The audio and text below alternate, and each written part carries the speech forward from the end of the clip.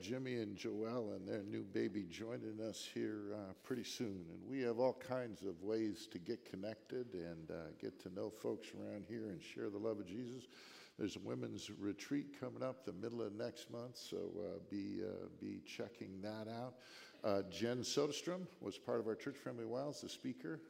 She's coming with her husband, Drew, and he'll be preaching that morning on May 15th, and looking forward to that. Be praying for Steve and Hannah Huggins. You remember we offered them an opportunity to come join us and be part of our pastoral team. They're now living in Idaho, moving to California. If anybody needs the criteria for understanding God's will, it's leaving Idaho and coming to California. That is absolutely the Lord's be speaking. And they join us most time on Sunday morning. So Steve and Hannah, good morning. We got lots of other folks who have moved away, who still join us. Stan and Barb, good morning. Nice to have you joining us as our fellowship grows in all kinds of ways. Be planning now for June 5th. We're going to have one service. It'll be outside, and then we're going to have a good time celebrating God's goodness in our relationships outside. There'll be food and games and all kind of fun. Less is more. Now, this is a paradox. Paradox is something that doesn't appear to be true, but then you think about it and you go, it might actually be true. I've had my brother suggest to me that when I'm going to get my fourth taco, less might be more. And I think he means by that eat a little less, it'll taste a little better, that the taste gets diluted, and maybe it'd be good for your health. I've had people suggest this one. I don't buy this one yet. That if you actually spoke a little shorter and used fewer words, the impact might actually be greater. I'm still wrestling with the truth of that one, but we're going to look at a text today where John the Apostle is going to give us a story about John the Baptist. And John the Baptist gets this.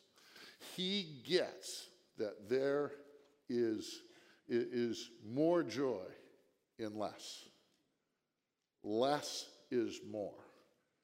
And he's going to illustrate for us a paradox that I'm convinced part of the reason it's recorded in text is that we ought to look at this paradox as least as it applies to ourselves and to Jesus, and we will find even more joy. So here's the text. After this, Jesus and his disciples went into the Judean countryside, and he remained there with them and was baptizing.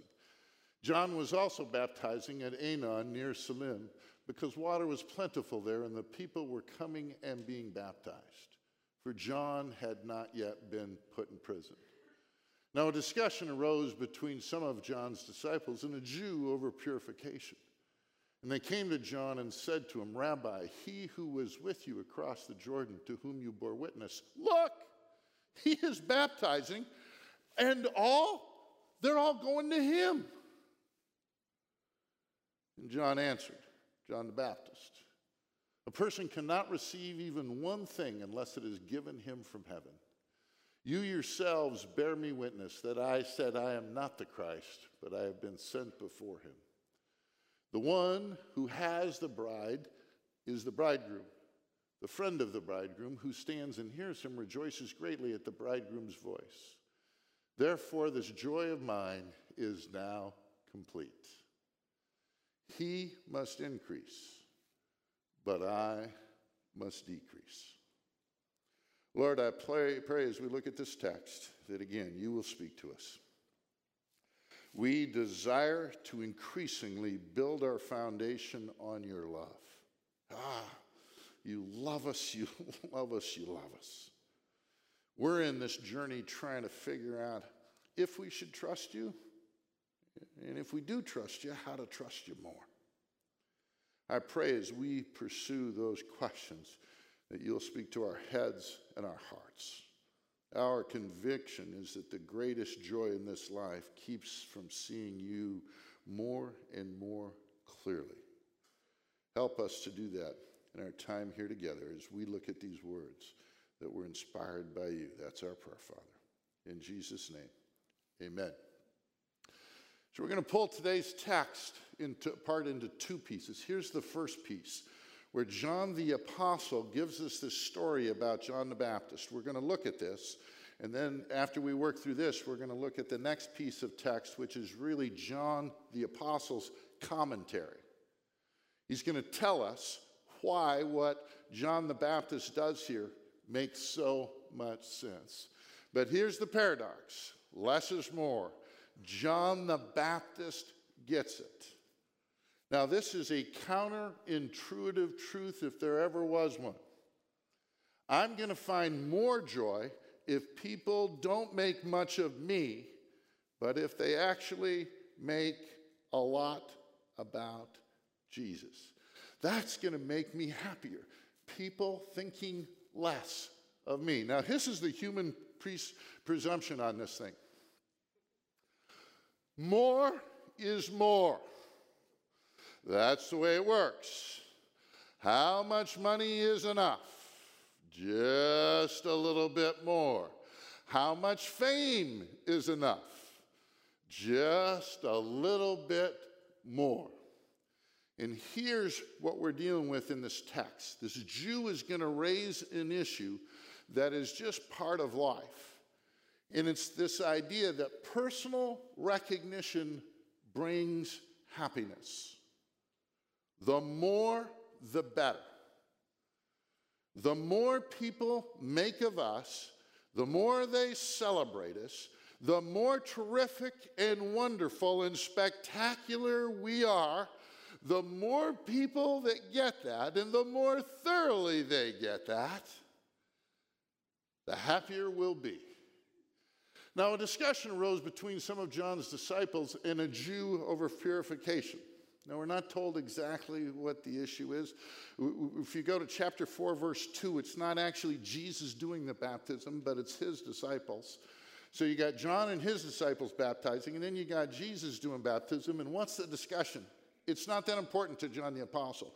But it could be, okay, John the Baptist over there baptizing you. You're over there baptizing. Now Jesus' disciples are baptizing. Is it because yours really didn't take? Is it because yours really wasn't that good? Now remember, all of this is a baptism before Jesus' death and resurrection. Baptism was a symbol in lots of religions, and even in the Jewish faith, you dunk folks, and there was this picture of cleansing. We don't know what the particular issue is, but we can get the issue that John the Apostle is interested in pulling apart in this text, beginning in verse 26. And they came to John and said to him, Rabbi, he who is with you across the Jordan, to whom you bore witness. Now look, he's baptizing, and all are leaving you, and now they're going over to him. How's that feel? What do you think about that? You had some fame and some notoriety. I don't know if you've noticed John the Baptist, but this guy over here is stealing it. Now, the Jew is tying into what I'm just going to call a human presumption.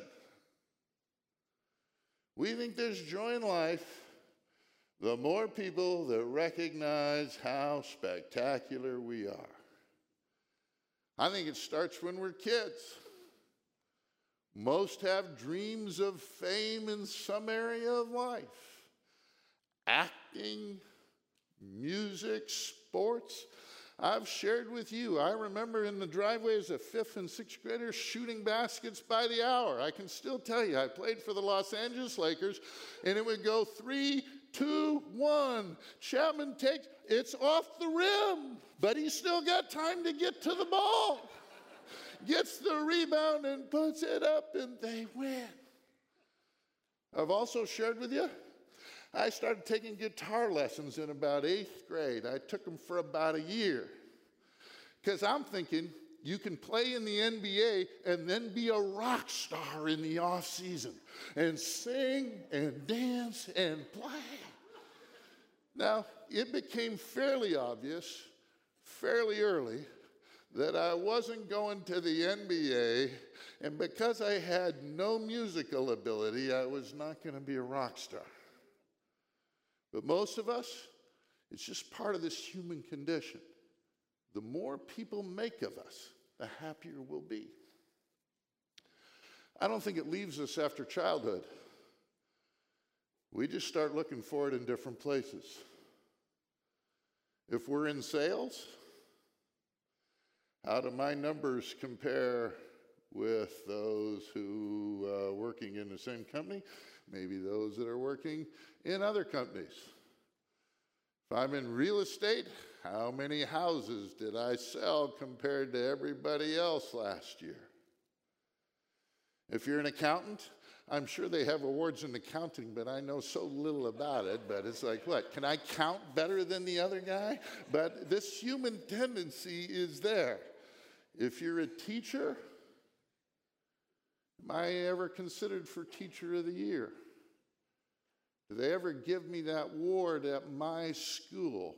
Because this is just the way we view life. Now, I'm here to assure you that there's one occupation that's immune to this. Can you guys guess what it is? Pastors are not tempted by this.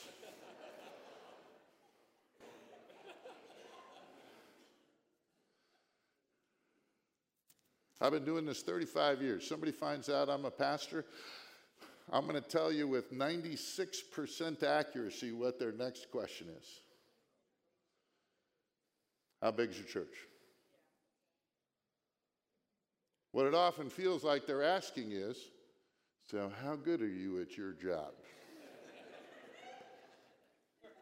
How many people like you?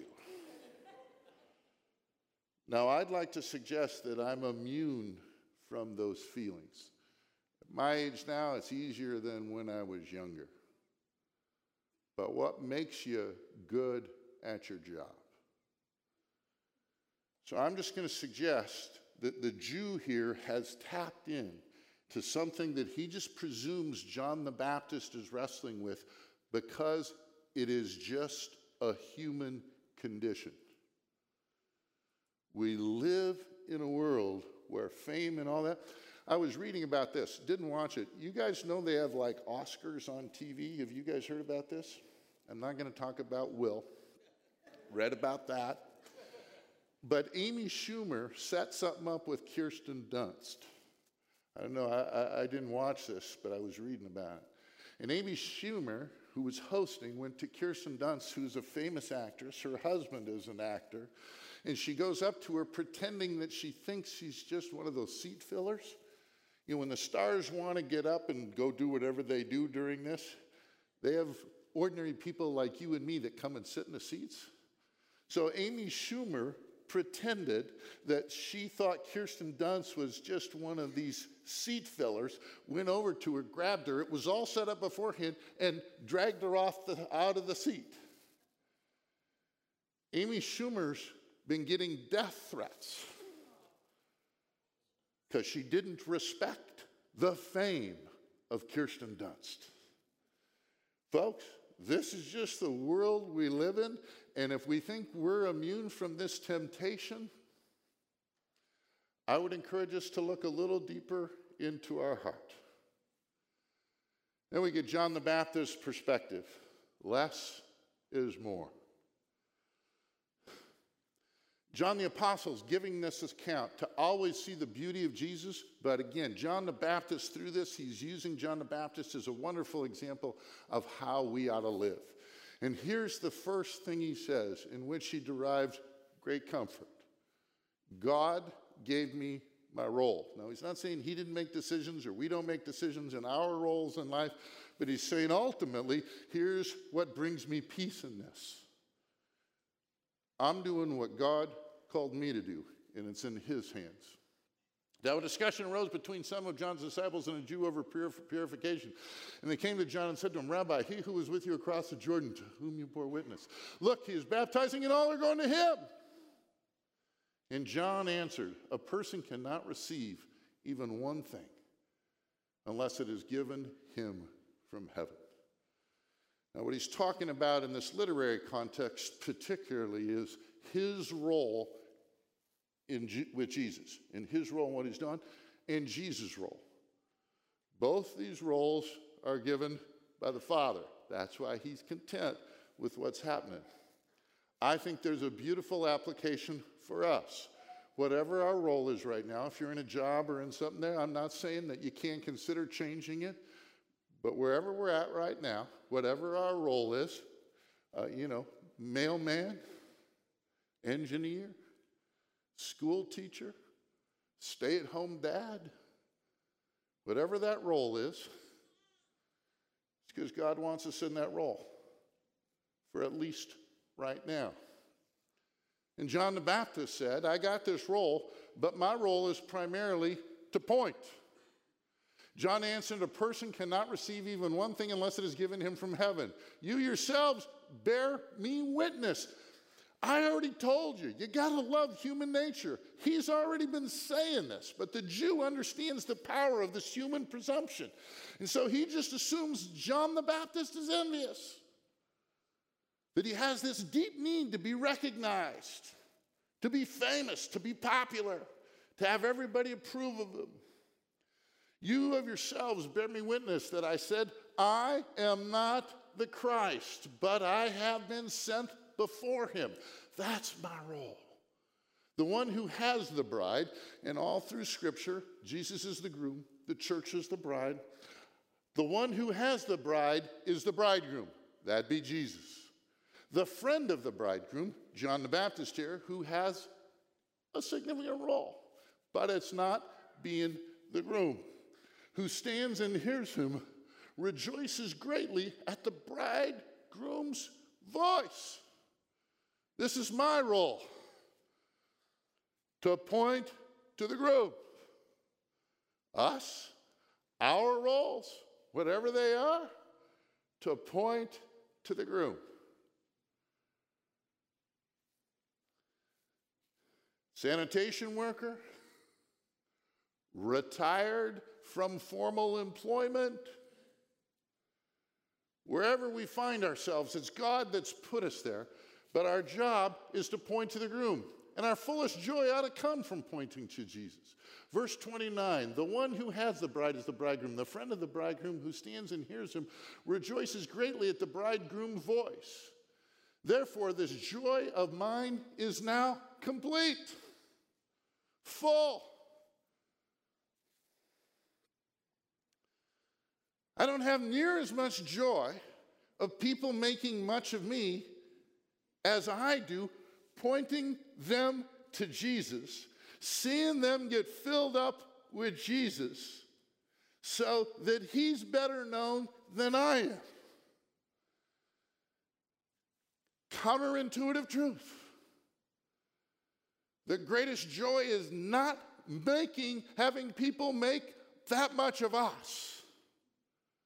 But when we see the truth of who he is, getting them to see Jesus, it's so much better. His fame, people recognizing him, people applauding him must increase.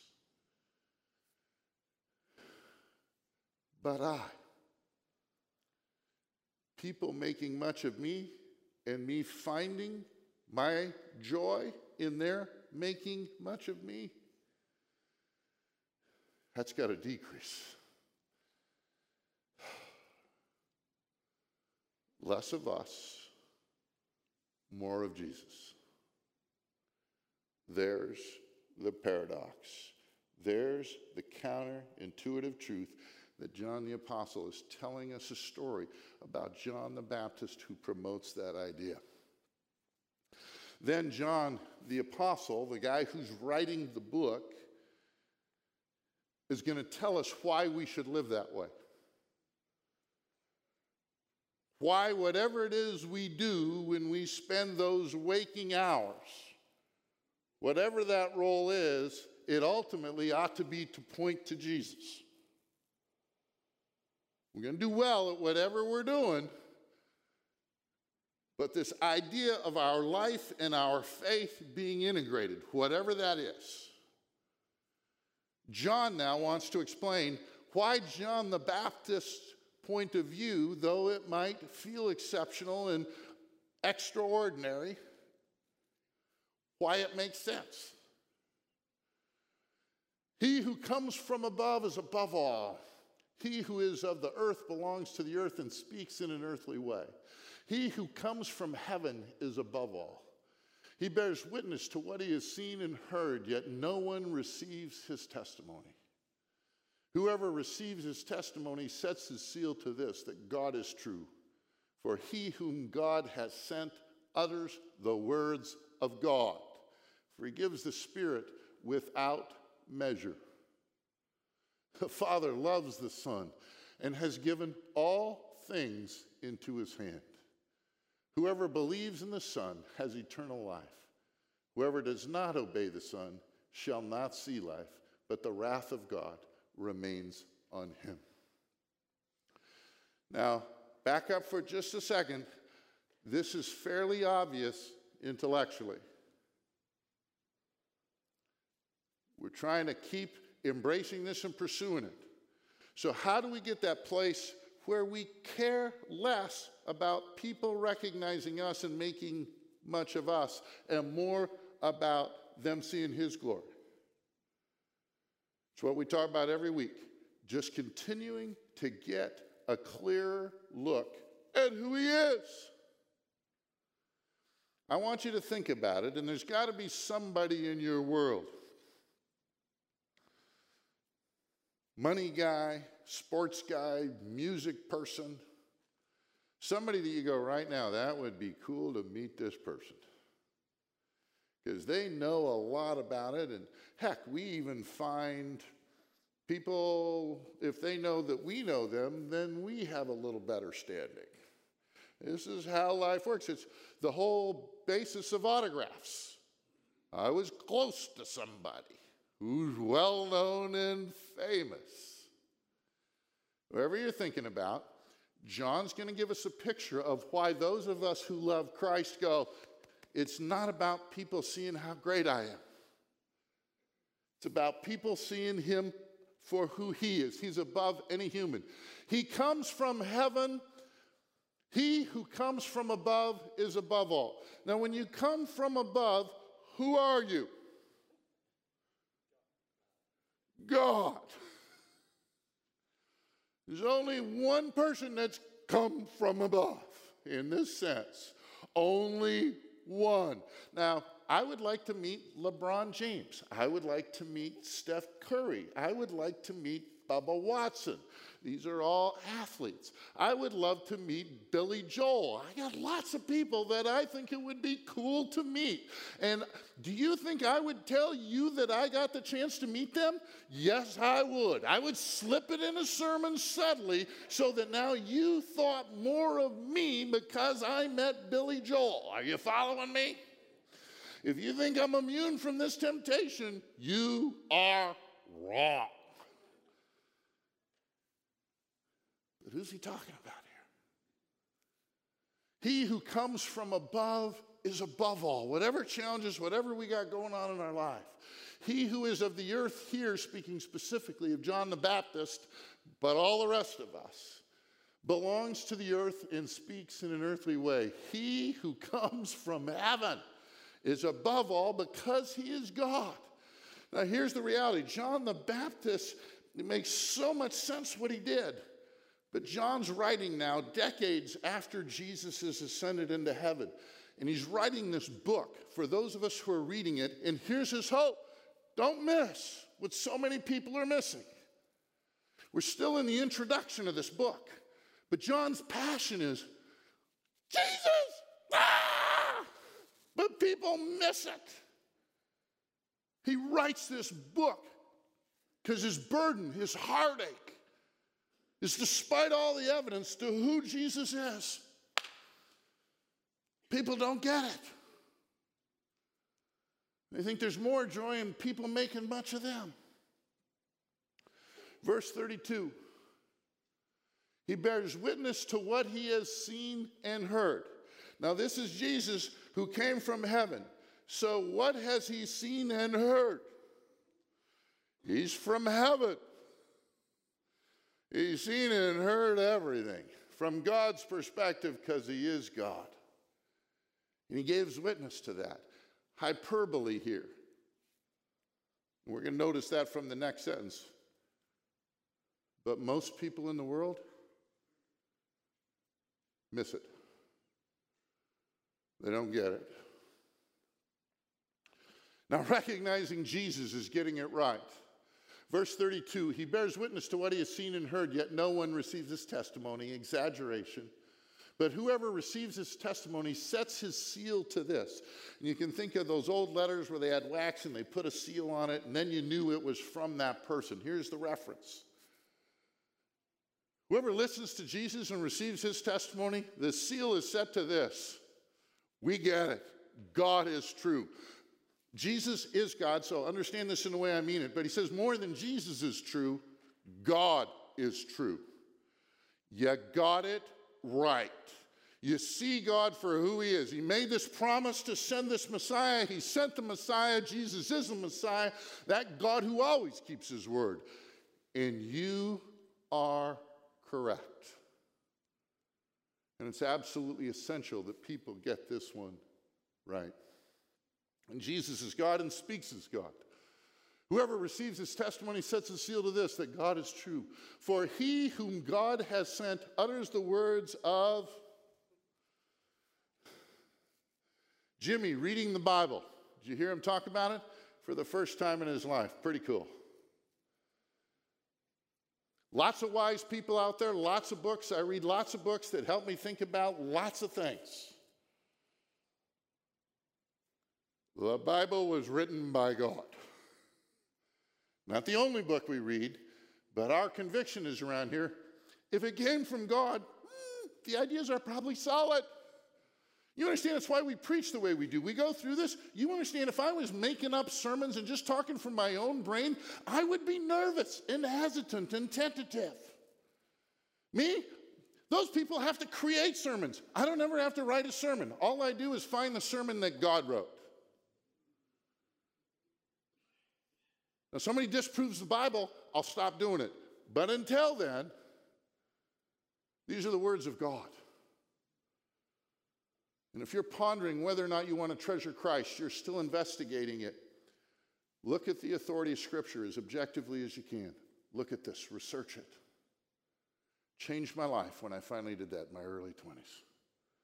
This is a book whose credibility is unlike any other piece of literature in all of history and all of antiquity. For he whom God has sent utters the words of God, for he gives the Spirit without measure. Now, how many of you have been given the Spirit? Oh, I was hoping to see a lot more hands. If you treasure Christ, God has given you his Spirit. Now, I want to break a truth to you that maybe in process, not without measure. We get the Spirit with measure. Jesus is God. We got the Trinity here, Father, Son, and the Holy Spirit. He gets the Spirit without measure. John the Apostle is trying to understand why people thinking much of us is not that consequential. Because of who he is. The joy in seeing him for who he is. And whoever believes is good. Whoever believes in the Son has eternal life. Now, I'm going to read this next part, and we're not going to end there. But like last week when we talked about this, this is a theme that John, as he introduces this gospel, has been setting up. Jesus is God. He's going to talk about this for the whole book. Those who get it are good. Those who don't, whoever does not obey the Son shall not see life, but the wrath of God remains on him. And here, connection, obedience to faith. Now works salvation in this, but those who love him, he says, if you love me, you will obey me. But whoever believes in the Son has eternal life. As we talked last week, it's a present reality. It's a connection with God we have right now. When we physically die, it's going to be even better, that connection with him. But eternal life is knowing Jesus is with us, and whatever junk that see, there was evidence of the Holy Spirit. Did you see the word I just avoided? Tell me the Holy Spirit. Now, not without measure, but he's in me enough. That junk in this life, Jesus is right there with us, helping us to have perspective, knowing that he's using it for our good. So let me suggest some takeaways. First, it's good and positive to have a good reputation. This is a good thing. I'm not suggesting, and the scripture is not suggesting, that we care nothing about how people perceive us. My hope for everybody who claims RCC is their home, people know us as loving, kind, gracious, hardworking, honorable. It's good to have a positive reputation. It's good to care about having a positive reputation. In our communities, at work, at home, everywhere. This is a good thing. But our desiring our recognition more than Jesus is not good. This is a matter of the heart. Where's my deepest happiness found? Is it in people making much of me? Now, there's some of us, I'm going to talk to some of us that may be on the older side. The hope of being recognized by the world, we just gave up on that a long time ago. I love y'all, but not healthy unless it's actually been replaced by this joy that Jesus be lifted up. Me, I gave up the dreams of being a rock star 45 years ago. But it wasn't replaced with Jesus at that point in my life. It was just the reality. I didn't have anything that it takes for that to be true. It's not good. If our identity is still more tied up in what other people think about us than being in a child of God, it's not a good sign. And the way we change that is we get a more full picture of Jesus. I love that interview and what Jimmy talked about and we didn't coordinate this, I don't think, Johnny even using the words pointing to Jesus. It's what we do around here. Point to Jesus, point to Jesus, point to Jesus. Because we're convinced he's the answer. Now he uses us. I don't know if you've noticed, we're all broke, weakened, and some of us getting older by the day vessels. But this is his plan. I'm omniscient. I come up with a different way than using us myself. But he uses us. Pointing to other, Jesus is the best.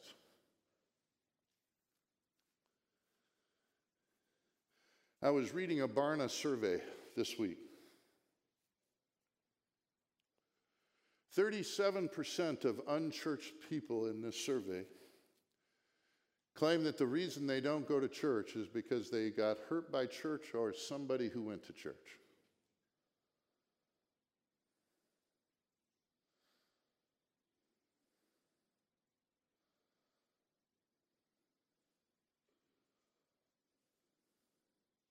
Just sit on that for a second. According to the survey, to the degree it reflects America, 37% of the unchurched don't come here because they've been hurt at church. Who knows why? Julie and I have a little restaurant we go to on Saturday mornings. We discovered it on a Sunday morning on my sabbatical. This was, I think, about 10 years ago. I had a sabbatical. And one Sunday morning, I asked my wife, hey, do you want to go to a different church? You want to go for a walk on the beach? So it was her choice, not mine. As a loving husband, I acquiesced to her. And we went down to the beach, and we found this little restaurant that's got these $7 breakfasts. And we've been going down there for 8 or 10 years. Down there yesterday with our grandkids, we're here from Virginia. We had all three of them. We went down here. Now, we've gotten to know the servers. We've gotten to know the folks that work there over 7, 8 years. The last time we were there, about 3 weeks ago, we go on Saturdays now, not Sundays. Last time we were down there, one of the servers asked me, I've gotten to know him fairly well. He asked me what I did for a living. I don't tell people. Usually they get a picture I don't want them to have. That's what it feels like to me. So again, yesterday I greet him. Hey, how you doing? You know the first thing he says to me? Yeah, I can tell you're judging me.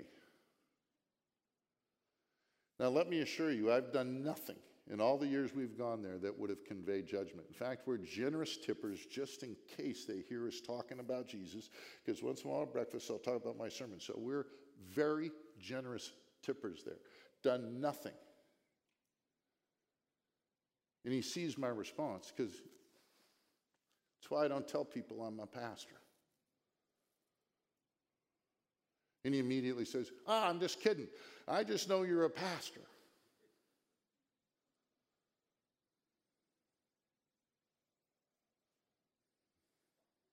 Where are people getting this idea?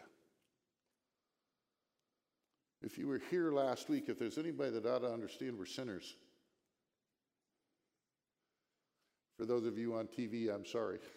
They tell me to stand up there, so I'm not actually listening to them, so don't blame all the tech people. I gotta go back. Where does he get this idea?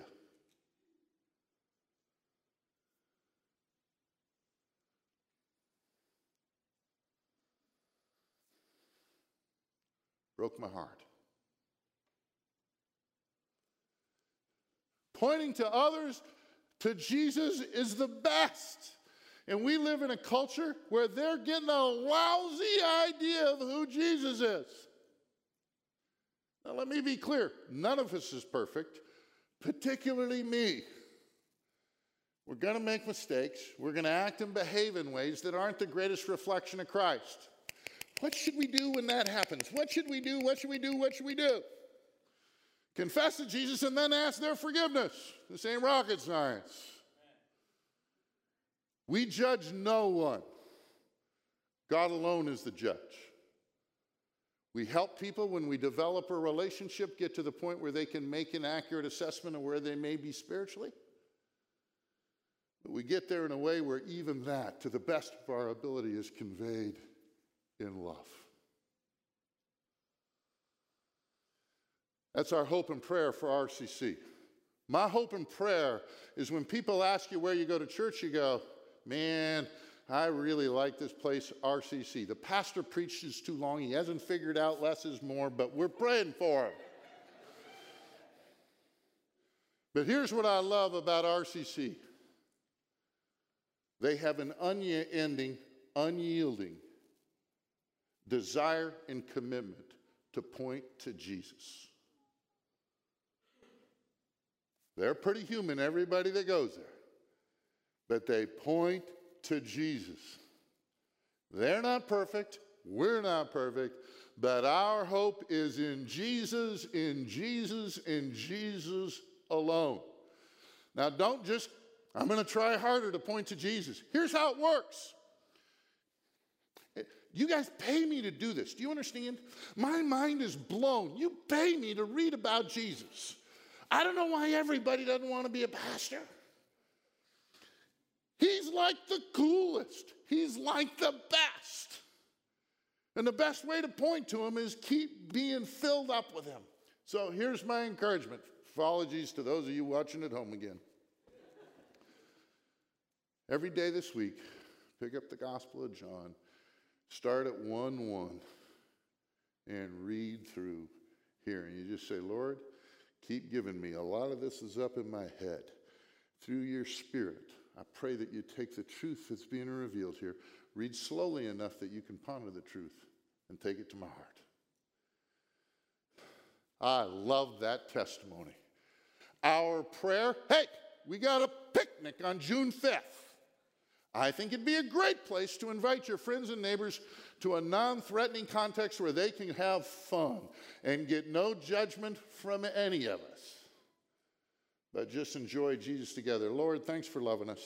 Thanks for inspiring John to write this gospel. Jesus, thank you for picking him and for having this special relationship with him. He's got insights into this. They're life transforming. But in this, Father, we just need your love.